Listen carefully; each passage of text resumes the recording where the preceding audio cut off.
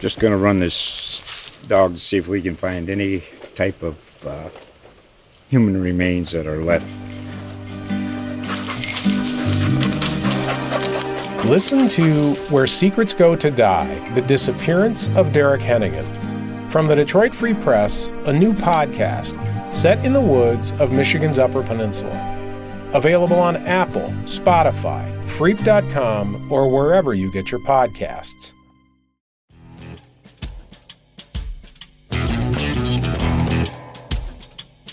Hello and welcome to the Four Press Podcast presented by GolfWeek.com. I'm your host, David Dusek, and in this week's episode, my special guest is Steve DeMeglio. Steve is a senior writer with GolfWeek, GolfWeek.com, as well as USA Today Sports, and you can follow him on Twitter at Steve_DeMeglio. And the first part of this podcast, Steve and I discussed the really big storylines and the amazing things that happened back in 2019, but really this is your 2020 PGA Tour preview, and Steve and I looked ahead and talked about some of the major storylines and things we're most looking forward to in the new year. First and foremost, Tiger Woods returning to Augusta National as the defending Masters champion. What are we supposed to make of Tiger Woods coming out of the President's Cup, coming off a win at the Zozo Championship? Where exactly is Tiger Woods' game in relation to many of the other elite players? And Steve and I went deep on all things Tiger. We also talked about Rory McIlroy. We talked about Brooks Koepka, who's been nursing a knee injury, and when we can expect to see him come back to play. Steve and I also discussed Justin Thomas, Jordan Spieth. We talked about how the Olympics plays into the schedule and how that's going to make things challenging for the elite players. And then we finished off by taking a look ahead at the Ryder Cup, the pot of gold at the end of the rainbow, if you will, because 2020 is a Ryder Cup year. So hang on, and here we go.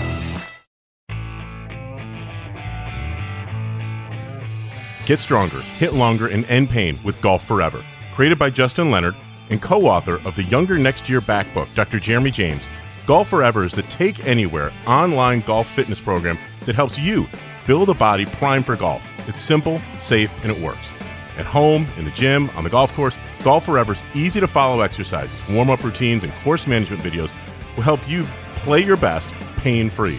Sign up today at golfforever.com and use promo code GOLFWEEK for a free 14-day trial.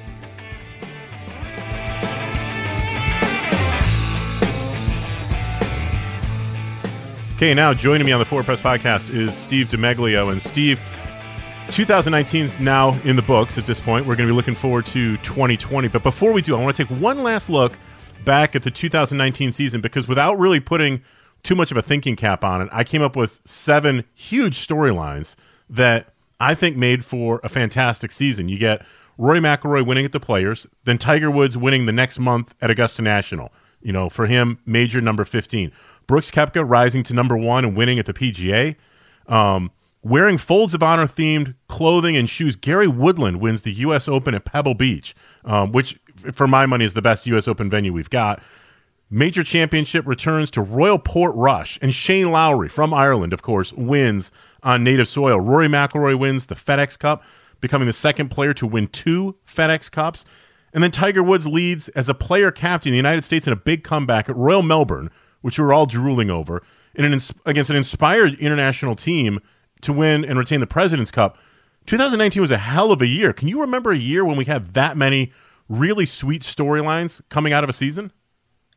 Well, not really. I mean, the best storyline is, look, we saw something in 2020 in 2019 we hadn't seen since 2008. Tiger winning a major. Yeah. And when Tiger wins a major, and then he also wins the record-tying 82nd PGA Tour event in his last PGA Tour start, and as you said before, captains and was the best player on his team, on the U.S. team, and one of the best team matches I've seen. Right there, just Tiger alone makes 2019 one of the best years ever. But as you said, one thing that I still stand out is Brooks Koepka played in 4 major championships, and he got beat by 5 players. It's unbelievable. You know, he tied for second at the Masters. You know, he finished runner-up at the U.S. Open. He won the PGA Championship, and 3 guys beat him at the Open Championship at Royal Portrush. And when I say Royal Portrush, that immediately takes me back to one of the best venues I've ever been to, and I've been to hundreds for golf tournaments, and it's just like you said, every month had at least a standout storyline. And then when your headliner of all those storylines is Tiger Woods, 2019 was about as good as it gets. Yeah, I mean, it wasn't even just the main dish was like the entree came, when the appetizer was supposed to come out. When you start your season at the Masters, which is always so great, and Tiger Woods wins like that, then it almost feels like there's no place to go but down. But we really never went down. I mean, Koepka thankfully was fantastic. The New York crowd got into it, especially on the weekend, even though Bethpage Black was wet. Yet again, what's new with Bethpage? And like I said, I think that for my money, Pebble Beach is the best U.S. Open venue we have. Between the history, the scenic views, the way it unfolds for viewers who are not on grounds but are watching it on TV, Pebble is just such a special, special place. And as you're sort of mentioning venues, between Pebble Beach, Royal Portrush, Royal Melbourne, and obviously our annual trip to Augusta National, just some unbelievable golf courses, variety, really, really great stuff. Let's dive into a little bit with Tiger Woods. Obviously coming off the win, as we said, at the Masters. He wins the Zozo Championship, player captain successfully. At this point in time, is Tiger Woods back, in terms of his place in the universe of golf, is not just the biggest name, but is he the best player in the world right now? Well, that's debatable. I mean, and that's what I was going to lead into that. I was going, as crazy as it sounds, just go back 3 years ago, I think Tiger has a chance. Now, he might not get to number one because I don't think he'd play enough to get to number one. Right. But in our minds, Tiger in 2020 can become the best player in the world. He won the last PGA Tour start. Well, I'm sorry, Rory did. Rory won the WGC. But, yes, against Rory, who is going to be Rory, Jon Rahm is going to continue to explode. A monster. Absolute monster. We have Koepka, who's going to be Koepka if that left knee is not bothersome. DJ, I think, is going to rebound. Mm-hmm. Justin Thomas, I think, takes another leap up. And we haven't even gotten Xander and Jordan Spieth. Patrick Cantley is Cantley, yeah. Tommy Fleetwood, on and on and on. But, yes, Tiger, from what I saw at Zozo, and there were 2 times this year that I saw somebody who I knew in his heart he was going to win that tournament. Tiger at the Masters. I bumped into him Friday night after the first 2 rounds, and just this look and the way he would be walking the golf course that week, the way he just looked, you knew. And I even said to him, I go, you're going to win this, don't you? And he just smiled and shook his head affirmative. And then the other way at Zozo, we saw leading up to it, and even after he started the tournament with 3 consecutive bogeys, I still kept looking at him going, he knows he's going to win this thing. And he did. He gets this feeling, and hopefully we'll see that look again at Torrey Pines, which I think is going to be a monster tournament. Torrey, obviously Tiger making his first start. Now that's very likely. I doubt if he's going to play Maui. So I think he's not playing there. Come on, he's not playing Hawaii. Come on, let's not put that out there. So my concern, Steve, is this with regard to Torrey Pines. Tiger owns that place, and Tiger owns a lot of places. Tiger owned Doral. He owned Torrey. He owned Warwick Hills back when we used to go back up to Michigan for Buick. Certainly Firestone. Torrey was one of those places where he just gobbled the place up. My question to you is, coming out of the President's Cup, where he sat the Saturday session, and it was cooler, and that may have been the plan. I think it was probably the plan all along for him to sit out both sessions, was my suspicion. Now, you were there and I wasn't, but I guess my question is, Torrey Pines traditionally plays long, it plays soft, it also plays much cooler, those beautiful sunsets, and that great California-looking weather on TV. It's sneaky chilly, and it's damp, and for a guy who's got a bad back, that isn't always the recipe for success. Tiger Woods playing when it's 80 degrees and a little bit humid to stay nice and loose and keep everything moving is probably a lot easier than Torrey Pines when it's maybe damp and a little bit chilly. It's 60 degrees, 65 degrees. It's kind of windy, and there's a long wait because it's a long golf course. What do you think about Tiger Woods today and the way he's going to potentially play that golf course? Does Torrey still set up for Tiger as well as it always has? Well, it might not, but the one thing that I think is in his favor is it plays a lot tougher now. And Tiger always is better when the courses are playing tougher than when it is a birdie fest. The North Course, since being renovated, the North Course has become tougher and tougher each year. Yes. And the South Course is always going to be a beast. So I just think when it plays tougher, I think that plays into Tiger's hands. Now, back when he was rolling, everything played into his hands. But the North Course, my Lord, you could shoot 62, 63 there. And a lot of players did, 64s. You saw that a lot. And you knew if you could get through the South Course one of the first 2 days, you could go make up ground on the North Course. That I don't think is no longer the case anymore. So it's going to play tougher for a lot of other players, and I think that plays into Tiger's hands. But I just think what I saw at the end of the year, I just think Tiger and what we saw at the President's Cup, I think he was the best player at the President's Cup on either team. Without a doubt. He went 3-0. He was 3-0-0. And he played much better than Justin Thomas did in those two-team matches. So, yeah, I can't wait to get there. I mean, Rory's going to make his debut on the PGA Tour at Torrey Pines. I think Phil has Phil said that he's going to come out and play it? Where is he playing? Obviously, he's going to be the ambassador. He's going to be at Palm Springs, and he said that he's going to skip Phoenix this year. I'm wondering if he plays Torrey. I think he plays. He plays in Palm Springs at the American Express. Yep. Then he plays Torrey. Then he gets on his jet, flies to Saudi Arabia. Then he gets back on his jet and flies to Pebble. I don't think he's going to play Riv, but I think he'll play those 4 in a row. So I mean it's a busy itinerary, but Phil is Phil, and I know he wants to be sharp, very sharp when he goes to Pebble.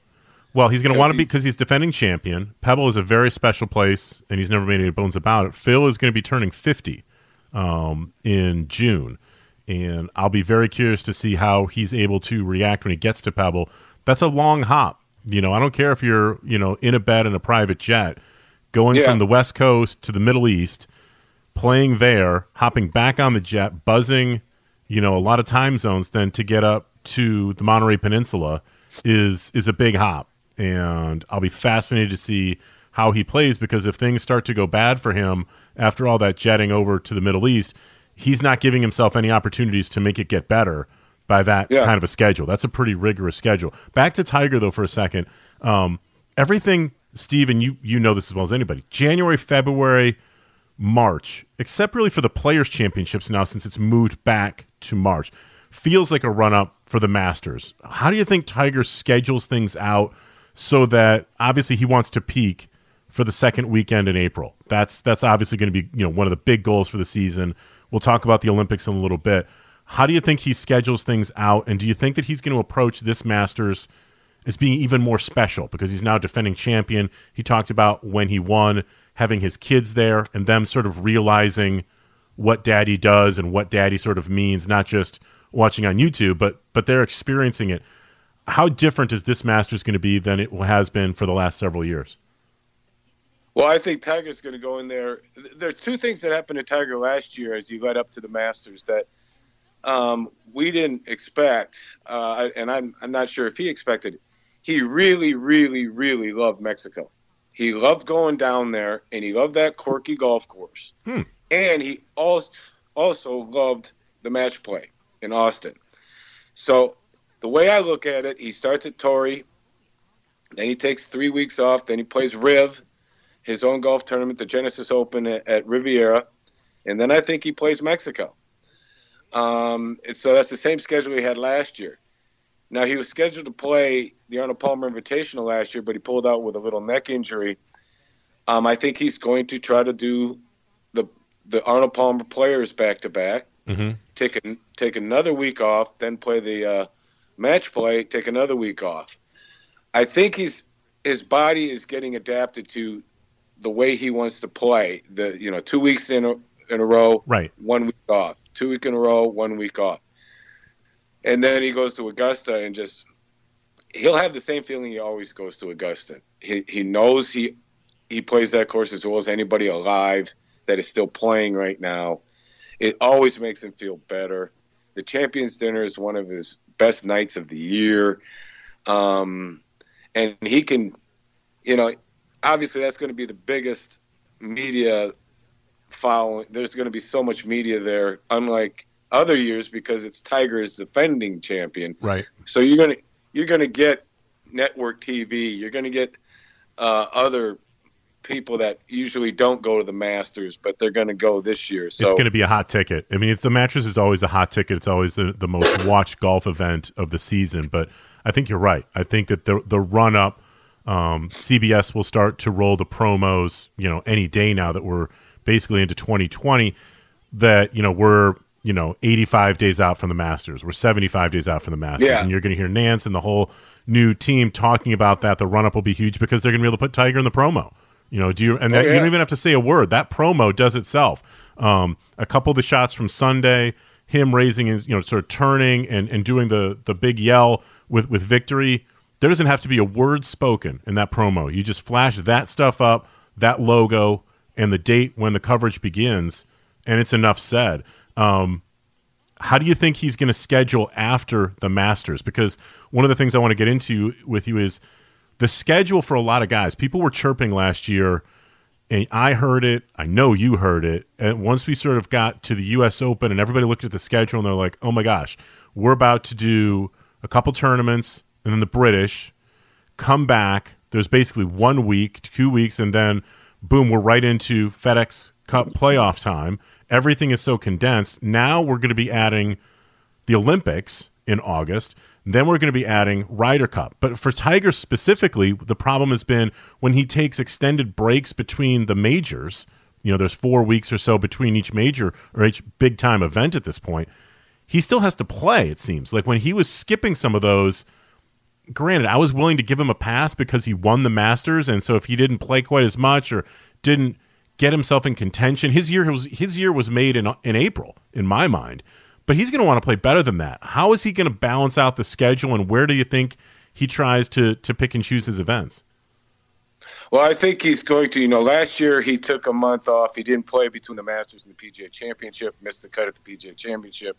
He didn't play the month from the U.S. Open to the Open Championship, missed the cut at the Open Championship. I think this year he's going to go take another 4-week break after Augusta. I think he'll go from Augusta to the Masters straight to right to Harding Park. Forward, and he'll go to Harding Park. He's won there before.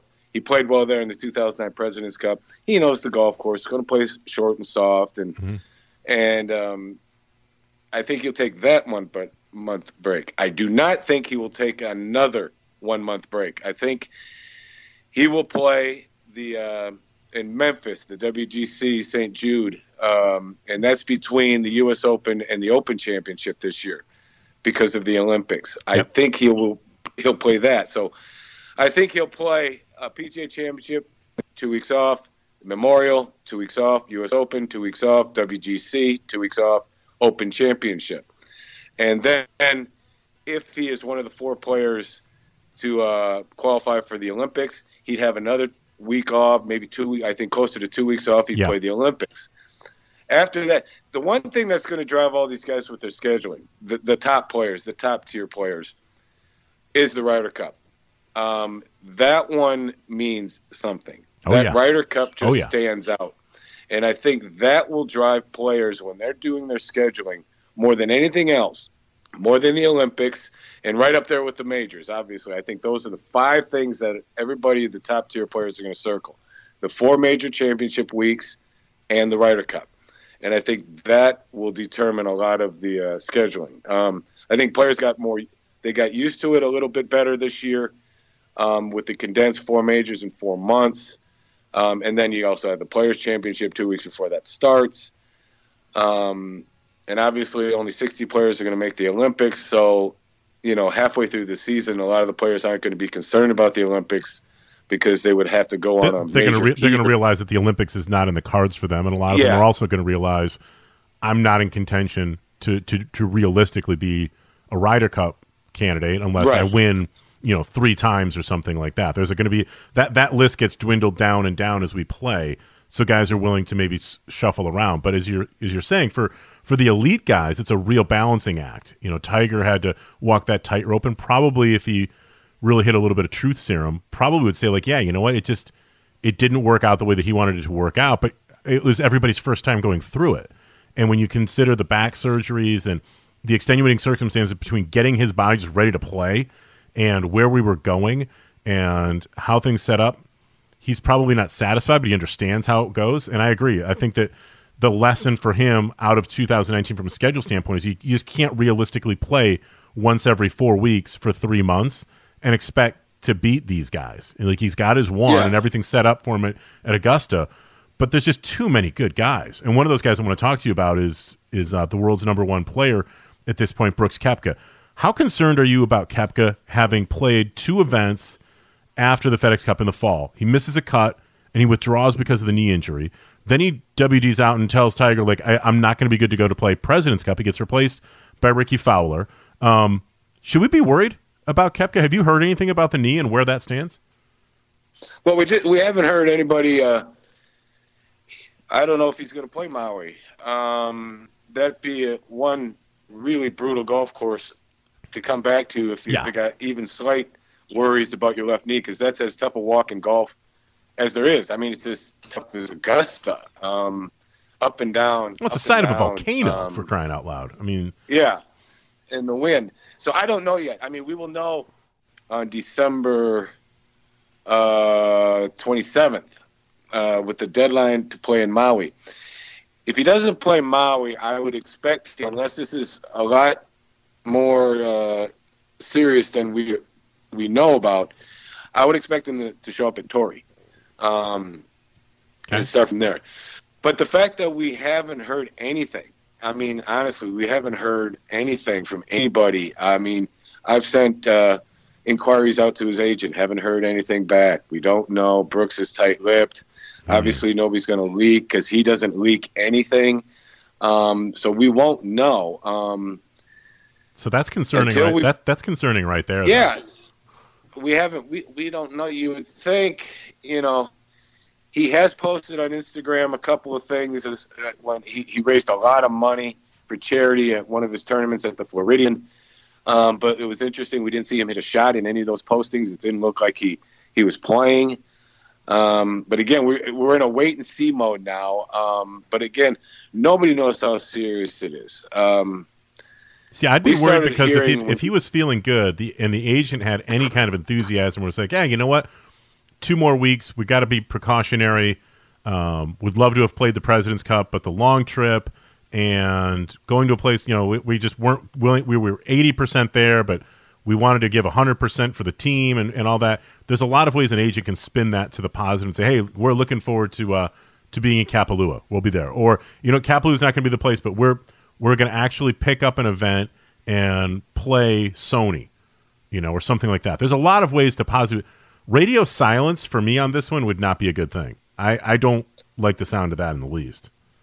Even though we know basically Brooks Koepka is radio silence.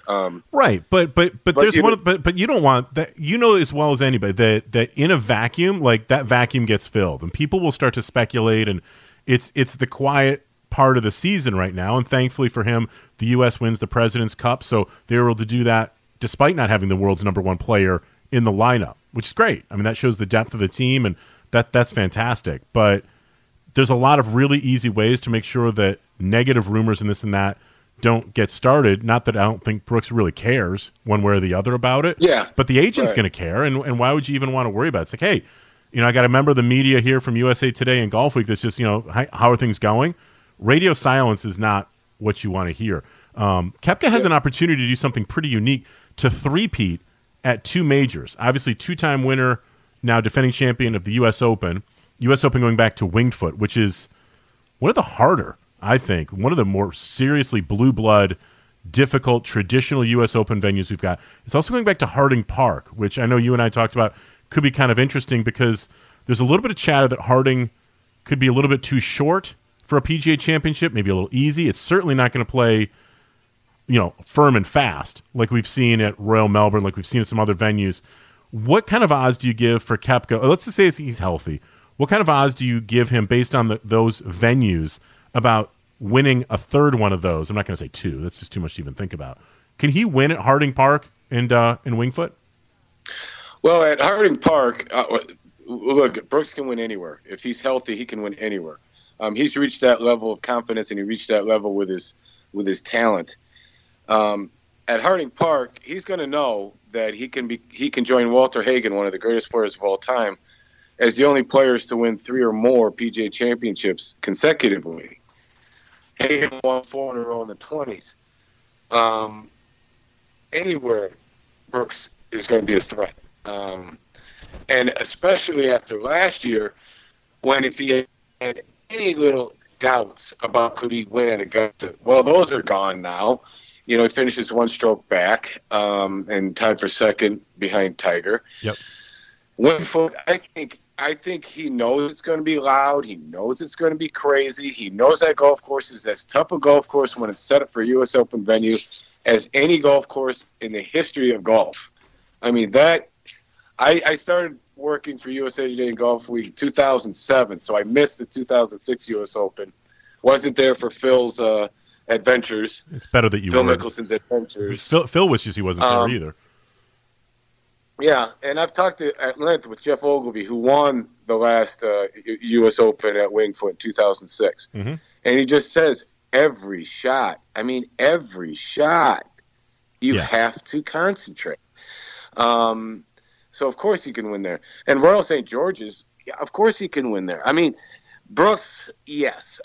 If he is healthy, if right now you told me he was as healthy as he was at the Masters last year, I would say, yeah, he's going to win 1 major this year. Mm-hmm. He's going to contend like he did in at least 3 of them. But the Harding Park one, yeah, there's a little chatter going on. Obviously, like you said, it's not going to be fast and firm, which would prove very difficult for the players, no matter how short the course would be.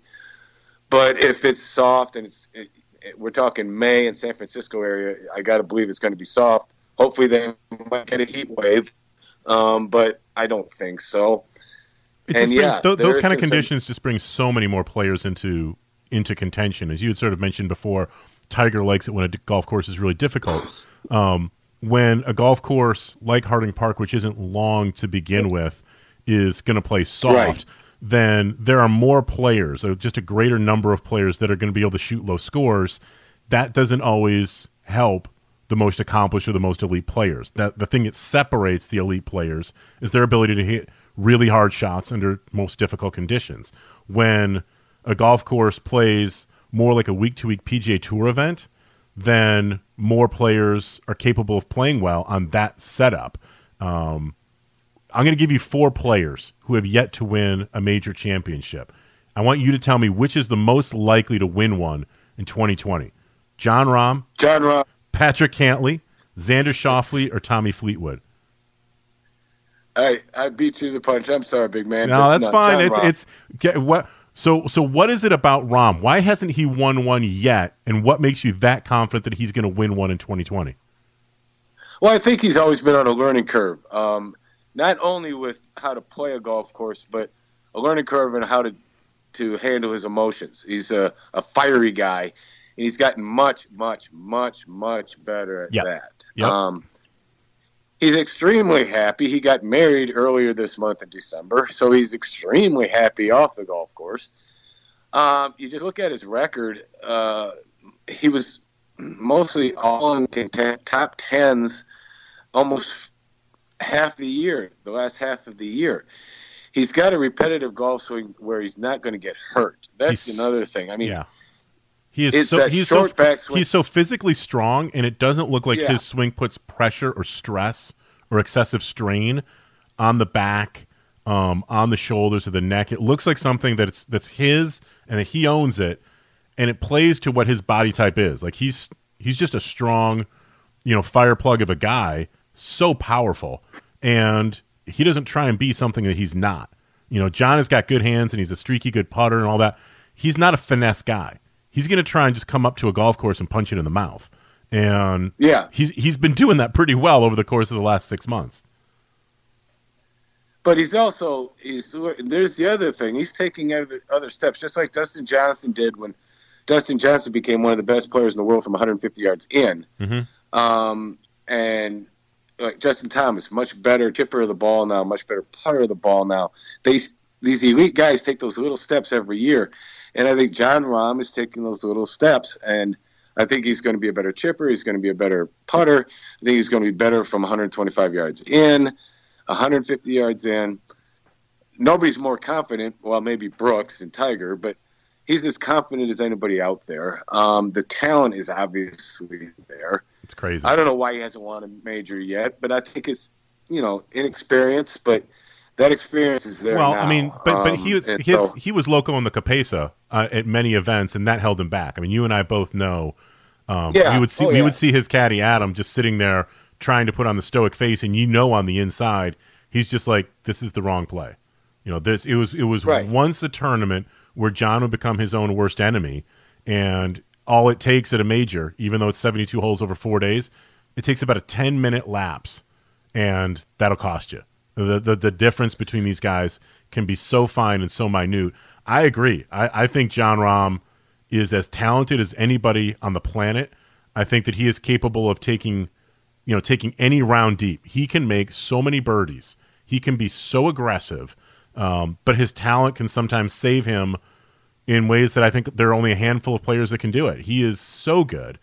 And as he mentally improves and can compartmentalize mistakes and put things behind him and get on with the business of just playing the next shot, I have no doubt in my mind he's capable of being a number one player in the world. Well, I'm not saying he's going to happen in 2020, but he has a game that can be number one. I just don't think and that's not really like going out on a limb. I totally realize that. He's, I believe, number 3 as we're recording this. So, that doesn't take a whole lot more, but it says something about the combination of the talent and the work and where we think he stands in relation to his peers.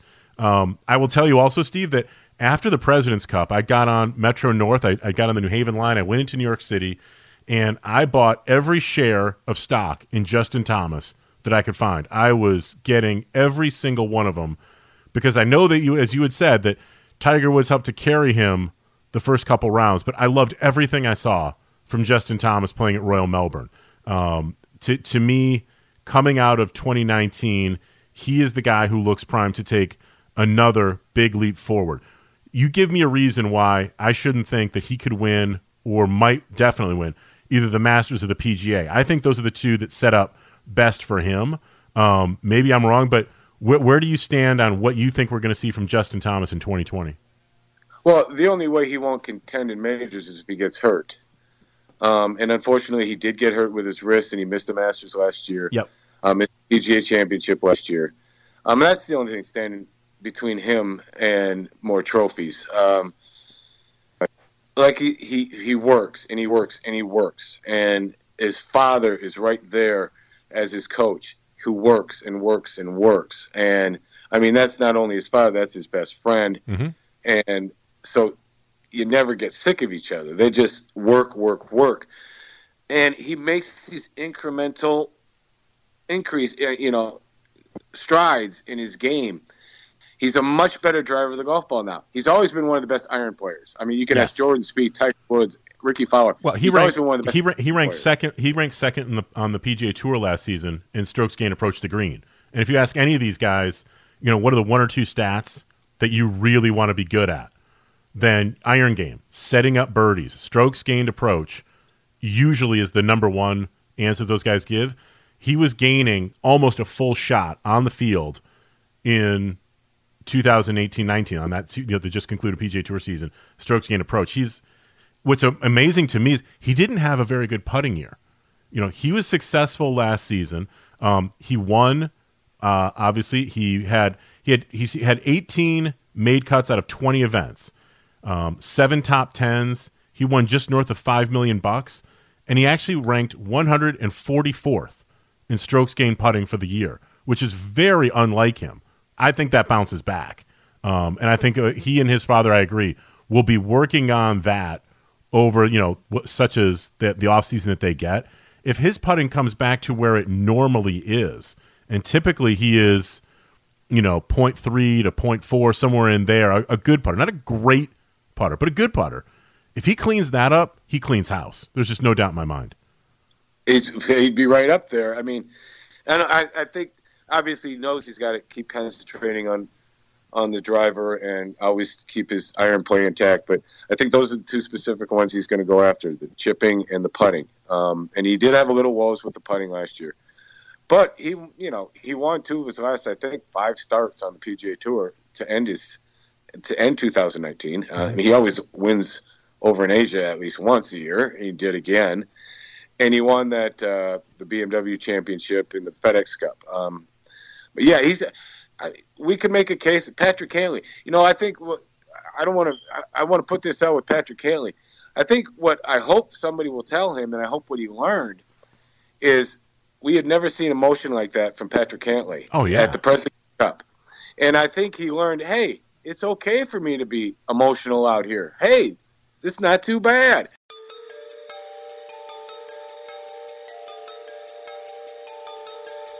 Hey, ever hear about the ex-football star who robbed a Brinks truck, then tucked $400,000 under his arm like a football and escaped using an inner tube? No? Then you'll want to listen to Season 1 of The Sneak, a podcast by For the Win and USA Today Sports. Here, take a quick listen to the man who actually pulled that off. In 2008, a former D1 football star pulled off a robbery so daring and so strange that it went viral worldwide. It was a perfect crime story. There was just one problem. It wasn't the real story of what happened. I didn't just one day wake up and decide to rob an armored truck. There were smaller things that had happened. I promised myself this is the last thing I was going to do. The more elaborate something is and the more moving parts, but that's more shit that can go wrong. I made some crucial errors. Number 1, I escaped on an inner tube. Number 2, I hired decoys to help me pull off the robbery. Every single thing I wanted to do, I did. My transformation, I guess, as a person came at the worst time of my life. I pulled this off. I wasn't worried about money anymore, but I was more miserable than ever. No money can change who somebody is as a person. I was busted by a homeless guy. The Sneak is a new, serialized true crime podcast from For the Win and USA Today Sports, streaming only on Wondery Plus. Subscribe at Wondery.com/PLUS.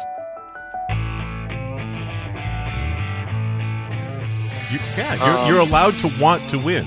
You're allowed to let that out. We all know that you can't be an elite golfer if you don't have drive, if you don't have work ethic, and if you don't have, in a very positive way, that level of selfishness that you want to do this. This is one of the most important things that will ever happen in your life, is becoming the best golfer you can be. That's what's required to get to where these guys are. Patrick Cantlay is the number 7 player in the world. And I love seeing, he dropped an F-bomb as he made a putt. Big deal. I've been waiting for him to do that for a long time. And I think it bothers him a little bit that he only won once last year. Now, granted, it was the Memorial, and granted, he was there deep into Sunday at the Masters. He was. He played well at the President's Cup. He's one of the best drivers of the golf ball. I just think there's a little disappointment ringing going, I am number 7 in the world, but yet I only won once in 2019. I got to take care of that. I think there's drive there. That huge putt he made in the team matches at the President's Cup, and then to win his singles match, with the country on his back, with the team was up against the wall going into Sunday. I think that'll do a lot for him. He's extremely talented, but I just hope he realizes that, sometimes let me release this emotion. Let me show some fire. There's nothing wrong with that, and hopefully that'll take him to the next level. But again, he's just another one of the players that. Yeah. Do you think he feels overshadowed? And there are a lot of things that happen with him, an injury and a lot of things outside the ropes that happened to him early in his career. But do you think he feels sometimes overshadowed by Justin Thomas, to some degree Jordan Spieth, who obviously burst on the scene in 2014, 2015. Justin Thomas is doing his thing. Xander Schauffele a couple years ago gets Rookie of the Year and has some wins. And by nature, Patrick is just a more quiet, in the background kind of guy, just to what you're talking about. You're not getting the big fist pumps, the emotional outbursts from him that frankly just draw attention in a social media world, turn into memes and all this other kind of stuff. Does he feel that? Does he care about that? No, I don't think so. And I think obviously he's a very smart man too. He's not stupid. He knows for 2 years during this time, he basically couldn't hit a golf ball. He always was struggling with that back. And no, I don't think he cares if he's overshadowed, unless he's overshadowing himself. He wants to win. He showed that fire at the President's Cup. He showed that fire at Memorial without any outbursts. You could see it in his eyes. You could see it in the way he walked. So, no, I don't think he cares if he's overshadowed or not. I think he cares about getting to number one. I think he cares about winning. But I don't. If the limelight comes, fine. He'll deal with that. He's dealt with a lot of things in his life. He'll deal with that if he explodes on Madison Avenue. But no, he's not bothered. Do you think Jordan Spieth's bothered by being number 43 in the world? What bothers me about Jordan is sort of, and this might be unfair, but it sort of starting to sound like Phil Mickelson. When Phil hadn't won all those years, he kept saying, I'm close every week. I'm close. Jordan says, I'm finding the right way. I'm finding my path there. I'm going there. Yeah, but we've been now hearing this for 2 years. What bothers me is, you would have thought he would have already found it. That's my concern about Jordan. That you would think he would have already found something that would have taken him to the next level. And he hasn't found it yet. Though I'm not counting him out. And definitely it bothers him. He's number 43. It bothered him that he wasn't in Australia for the President's Cup. Well, he even said that he wasn't even going to be able to watch it. That it would be too difficult for him to watch. He wanted the guys to win, but if he's not going to play, it would just be too burning for him to even watch the coverage. So he must be bothered by that stuff. Yeah, and look, that giant carrot that's in September that's called the Ryder Cup. That will fuel him as much as it'll fuel anybody. He definitely does not want to go 2 team matches for the United States in a row without playing. He works as hard as anybody. I just think he gets in his way too often. Does he need a new coach? I mean, is how much of it is on him? How much of it is on Cameron? It's all on him. And he would get angry if anybody blamed anybody else but him. It's not his caddy's fault. It's not his coach's fault. It's not anybody else's fault. He's got to work this through himself, by himself, and he will. I think he will. We certainly haven't seen him win for the last time. In 2017 was his last victory at the Open Championship. No, there's just way too much talent there. But what happens at this point, as you sort of mentioned, is I'm close, and it becomes the kid who cries wolf. You stop paying attention to that, and at some point you come to realize that, okay, 2014 for him was a good year. 2015 was a historically significant year. Wins the Masters, wins the U.S. Open, comes pretty darn close to winning the British Open at St. Andrews, which is the best place to win an Open. Ryder Cup stud, doing some really good stuff in 16, and then a miraculous run to win at Royal Birkdale. So now he's got 3 legs of the Slam, and we haven't seen anything from him since that time. At some point, you start to learn, well, what Jordan Spieth is it going to be? I mean, if you say that a golfer has 3 majors, in 15 years, and he spaces them out, one every 5 years, you'd say, oh, that's a fantastic, good, long career. If Jordan Spieth all of a sudden wakes up and a couple more years go by, and all the majors were just front loaded early, which one is the anomaly? Is the period that we've had for the last 2 years where he's been searching for the full swing after he finds the putter lets him go because he's working on the full swing, that sort of back and forth that we've had for the last 18, 24 months, or was he just on a prolonged hot streak, which God bless, what a hot streak it was. It was some amazing golf. It took him to number 1 in the world. It begs the question, which is the real Jordan Spieth? Will you please stand up? I'm with you. I think the work and the talent can only be denied for so long, but I get to the point where people will question it. People will question the relationship with he and his coach. They'll question, can a player who's not built like Brooks Koepka or Dustin Johnson or some of these guys, the way that Rory's gotten all yoked out, can you win without having that physicality in your game? And Jordan was able to do that. But, now that it's 2020 and guys are coming up and everybody, the David Toms of the PGA Tour are gone and they're getting replaced by monsters who are coming out here.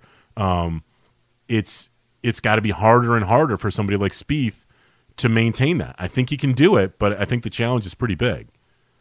Yeah, and with each month passes, if the months continue to pass, the biggest person that's going to question him is him. He's going to start questioning himself. Okay, do I do this? Do I do that? Do I work on this? Do I work on that? Whatever. It'll just build it on him. And we're talking emotional guy there. Got a lot of noise up in his head. He always will. That's just who he is. And there's nothing wrong with that. That's just who he is. He had that same noise when he was winning, 12 times in those 5 years, 6 years. That's just who he is. I think he always has to be trying to find something that's wrong with his game that he has to complain about or has to, debate himself about or has to work on it. That's his inner drive. That's the way that he drives himself and has gotten this far, which has been tremendous. But that noise will amplify if he continues not to win. But there's another intriguing storyline going into 2020. So what are we supposed to make of the Olympics? I mean, obviously you ask almost any athlete, would you like to play or would you like to compete in the Olympics? And in just about every sport, before, you answer John Rahm really fast, they're going to answer, of course. I would love to march in the parade of the athletes, to see the flag being elevated and hear my country's national anthem because I was able to achieve something. It would give most people just chills even thinking about it. But for golf, we've got our 4 majors. We've got our Ryder Cup. We've got other competitions. What are we at this point supposed to make of the Olympics in golf? Well, I think more and more people are going towards the way that Bubba Watson and Ricky Fowler experienced the 2016 Olympics in Rio. They not only loved going down there to play golf, they went to everything. They went and saw Usain Bolt run. They went and saw Ledecky swim. They went to a ton of events. They loved interacting with all those other athletes, not just from the USA, but from all over the countries. I mean, Ricky and Bubba couldn't stop talking about how great it was. And I think more and more people, Justin Rose will tell you it was great. And now, granted, he won the gold medal, but he had blast. I think a lot of players, one were going down to Rio because of the Zika virus and because of safety concerns. Well, I was going to ask you, the fact that we're going to Japan, and I think a lot of the concerns about going to Rio, obviously they're not going to exist. How much is the fact that we're going to Japan helping the Olympic movement with golf this time as opposed to going to Rio? I think slightly. I think slightly. Those guys, once they got down to Rio and they saw the setup there, I think their safety concerns were devalued. They went way down. And so I think more and more people look at Tiger has said it that this is probably his last chance to make an Olympic team. He would love to make that Olympic team, so I think that's driving him a little bit. Mm-hmm. I think the guys realize that, that gold medal would look pretty nice up against that green jacket or up against that U.S. Open trophy or up against the Wanamaker trophy. I'm pretty sure that Justin Rose hasn't gotten sick of being introduced as the Olympic champion. Yeah, and again, now here's the little thing, and the players will find out. The golf venue is at least an hour to an hour and a half travel time to any other venue in Japan. And I don't know if the players are going to be going out every day and back and forth to the Olympic compound or not. But that'll make it a little more difficult for the players to experience everything else. But, I went to a couple of events. I saw Usain Bolt running right at me in the 200 in the preliminaries, and I saw Ledecky swim and the few events that I went to, and there's just nothing like it. It's up there with going to your first Masters. It's up there with going to your first Open Championship at St. Andrews. It's up there with going to your first Ryder Cup. Your body just becomes alive, and I think more and more of the players are finding out that from what the other players who went there in 16 experienced. Sergio loved it, and he talked about how great it was.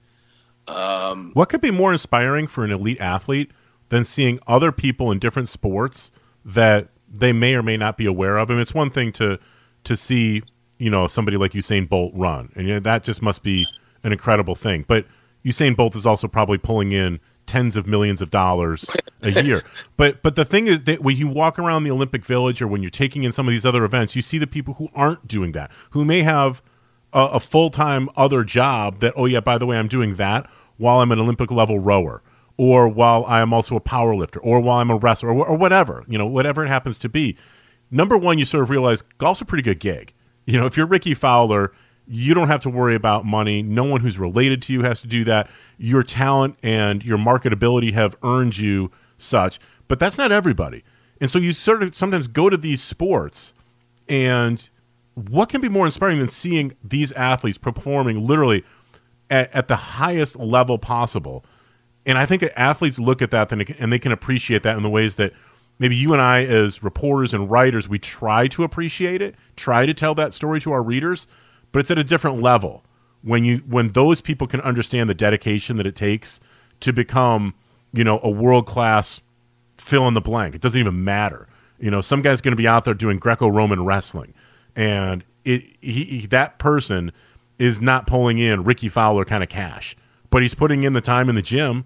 He's getting the hell beat out of him, probably going all over the world wrestling other dudes. They're not going to be on TV every weekend sponsored by Travelers or sponsored by FedEx, yet the dedication is there. And I think that athletes would see that and be like, yeah, you know what? Game respects game. That's pretty amazing. And I would imagine it's got to be one of the most inspiring, work ethic inducing exercises that an athlete can undergo.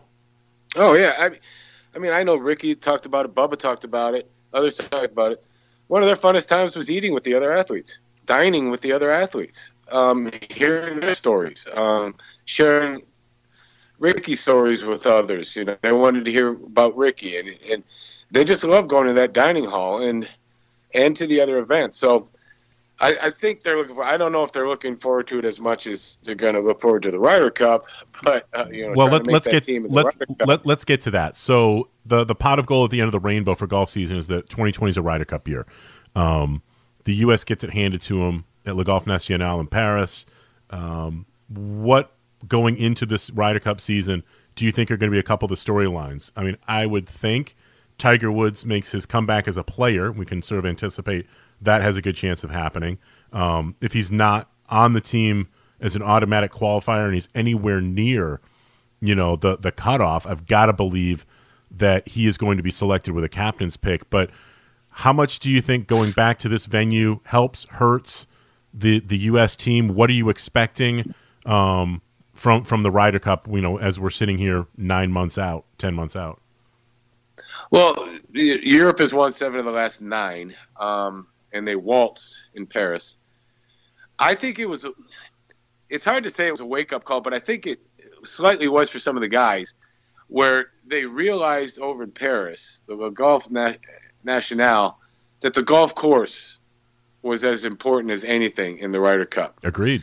That now they realize, everybody, Tiger knew that, those guys, they knew that, but some of the younger guys might not have realized how big a deal the golf course setup is. Whistling Straits, everybody thinks this is going to favor Europeans. Well, I don't think so, because number one, most of the Europeans play their full-time schedule in the United States. Yeah, in the U.S. Yeah. And yes, they might have grown up on links golf courses, but that was 25, 30 years ago. And this is a little wider open links course, Whistling Straits is, right there on Lake Michigan's shores. But they do realize the course matters. The other storyline, can Jordan Spieth get back to a team championship? And that's right up there with, will Tiger be a player, or will he be just an assistant captain? Well, the one I want to ask you about is, if he doesn't automatically qualify on points, would you give Patrick Reed a captain's pick? That's going to be interesting. It's going to depend on how Patrick handles this upcoming year. And I think he'll handle it all right, but it's going to be unrelenting. If he thinks it's been bad in the past, I mean, we're talking about he's got a U.S. Open in New York to play. Yeah. That alone is going to be hard to handle. But everywhere he goes, every week, wherever he goes, he's going to be asked by the locals. He's going to be by the local media. Wherever beer is served on a Thursday or Friday morning, he will be reminded of shovels and burying stuff and kicking sand. Oh, yeah, for sure. Now, his actions over at the President's Cup, I don't think that was as bothersome as, tearing the team apart within an hour after the 2018 Ryder Cup. But that's going to be interesting. But I'll tell you this. It's just like Tiger. Tiger, the W means more than anything else. Stricker is the same way. If you've got 8 guys, if you've got your 8 qualifiers that have told Stricker, you better put Reed on this team, Patrick Reed's going to be a pick. Yeah, but how many people are going to be willing to go to bat for Patrick Reed? Like, I get the fact that when his putter is going and the short game is really grooved, like it was in the singles on Sunday at Royal Melbourne, then it's impossible to deny that talent can help out the team. But he's burned some bridges that would seemingly have been mended. But how many guys are really going to be willing to stick their neck out and say, like, you know what, Patrick Reed in the qualifying thing ended up 13, but we should still take him. We got to. It's going to be hard for him to find friends who are going to stick up for him at this point, isn't it? Now, granted, Tiger told us this. Zach Johnson said the same thing. And granted, the picks were made before the Hero World Challenge, and he had his adventures in the waste bunker. Right. But to a man, all 8 guys said, yeah, Patrick Reed, definitely. And there were a lot of guys that were available to pick. Tiger, Patrick Reed, Tony Finau, Gary Woodland. Those were the 4 guys. Jordan Spieth was still in the mix. Kevin Na, Kevin Kisner. There were a lot of guys to choose from. And from what we were told, all 8 of the guys that had qualified said, yeah, get Reed, pick Reed. And I know some people were surprised. I wasn't, because I had a couple other people associated with the team saying, oh, yeah, he's one of the 4 guys. That's definite. So, but like you said, it's, I think the United States team put on a brave face down there when they were backing him at Melbourne for President's Cup. I'm not sure how 2020 is going to play out for him. Now, this might die down. I don't think it will. I think every time he gets into a bunker, he's going to hear it. It's going to chirp at him. And hopefully he doesn't have any incident where they have to zoom in to see what happened in a bunker or happened in the rough, or did his putter hit the ball accident. That's hopefully none of that comes up, because if it does, that'll bring everything up again from the Hero World Challenge. But he's a bulldog. He's a raging bull. And he's played for much better than he had played in the team matches. So again, are we wrong though? Are we wrong to some degree though to thinking that the whole Captain America thing may be over, and that if there is such a thing, and I'm not a huge fan of anointing anybody, whatever, but like I came out of Royal Melbourne thinking that obviously Tiger Woods deserved to be there. The guy was 3-0-0 as a player captain. That I'll say. The face for me of American team golf is now Justin Thomas. I look at him as being the guy who is taking that mantle. I have every reason to believe that, barring injury, he's on every American team for at least the next decade to decade and a half. He is not somebody that I anticipate ever having a kerfuffle or whatever, any of this kind of crap that Reed has gotten mixed into. He's the guy, isn't he? I wrote that before we went over there. And you could tell he sort of stayed in the background 2017 at the President's, which was his first team thing. He was more up front, and he was more of a leader in 2018. He certainly was a leader 2019 at the President's Cup. And that's just who he is, a fiery guy. He'll be bothered by the fact that he and Ricky squandered a 5-up lead with 8 to go on Saturday afternoon. That's going to drive him. He's also going to be driven by the fact that he was 2 up at the turn and he lost a singles match. He lost the singles match. That pissed him off. You could tell that pissed him off. But here's the thing. I could tell that he was pissed off. He was slapping the putter a little bit. He understood the ramifications that the team needed that point. But there wasn't the outburst stuff There wasn't like the histrionics. Right. There wasn't the crap. Like, it was just all that drive and frustration was focused inward. And then when the team wins, like, he's the first guy. Hey, remember when we blew a 5-up lead? Nope, neither do we. I mean, that picture that he and Ricky put up, they understand that they blew it, but game over. Good sports, whatever, all that kind of stuff. We never get that part from Reed. Like, that's not the part that we get. And there seems to be the inclusion that Justin Thomas does all this with open arms. Join me and the party kind of a thing, especially after it's done with the celebrating. But he is as intense and as driven to play well on these things as anybody that's out there. There's such a different vibe to him, at least from the outside. And you were there, I wasn't there, but boy, it sure felt like after Tiger Woods and the captains who were there, that was Justin Thomas's team. Yeah, it just as it was, I think it was Jordan Spieth's team in 2016 at Hazeltine. And Jordan, he became a leader immediately in 2014 at the Ryder Cup. And that's just the way it is, the Ryder Cup. Natural leaders. Yeah. Jordan Spieth is a natural leader. Justin Thomas is a natural leader. And I talked to him about that in Japan before the President's Cup. And he says, that's just the way I've always been. When I was a freshman, I treated the seniors the same way I treated the other freshmen. Yeah, there's one common goal: win as a team. Team comes first. You come second. You do everything in your power to make sure that team wins, but team comes first, and that's always been that way with Justin, and it always will be that way. But same thing with Jordan. Tell you what, if Spieth can right the ship and get himself onto that Ryder Cup team, to have a team with Brooks Koepka, Justin Thomas, Dustin Johnson, who I think is going to come back, Tiger, Cantley, Jordan, Schauffele, that's a hell of a core. I mean, that right there. Woodland. That's and then toss in Woodland and throw in Finau, who just wants to go out there and make birdies and knock things down. That is as formidable a lineup as the U.S. has had in a long, long time. Now, there's a lot of things that's going to happen between now and the end of September, but you can see that sort of shaping up. Not that the European squad with Rory and with Rahm, Justin Rose is still not done. I still believe in Molinari, Paul Casey, those guys. It's not like they're going to be pushovers in the least. But boy, the U.S. team has a chance to be on paper, absolutely loaded. Yeah, I can see it going up to Rory McIlroy. Yeah, Rory on paper, the United States is heavily favored. And Rory going, yeah. Heard that for the last decade. Yeah.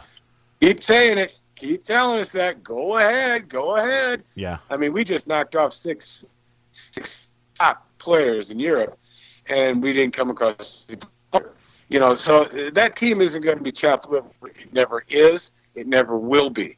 No. So as much as I look forward every year to the Masters, as much as I look forward to an Open Championship at St.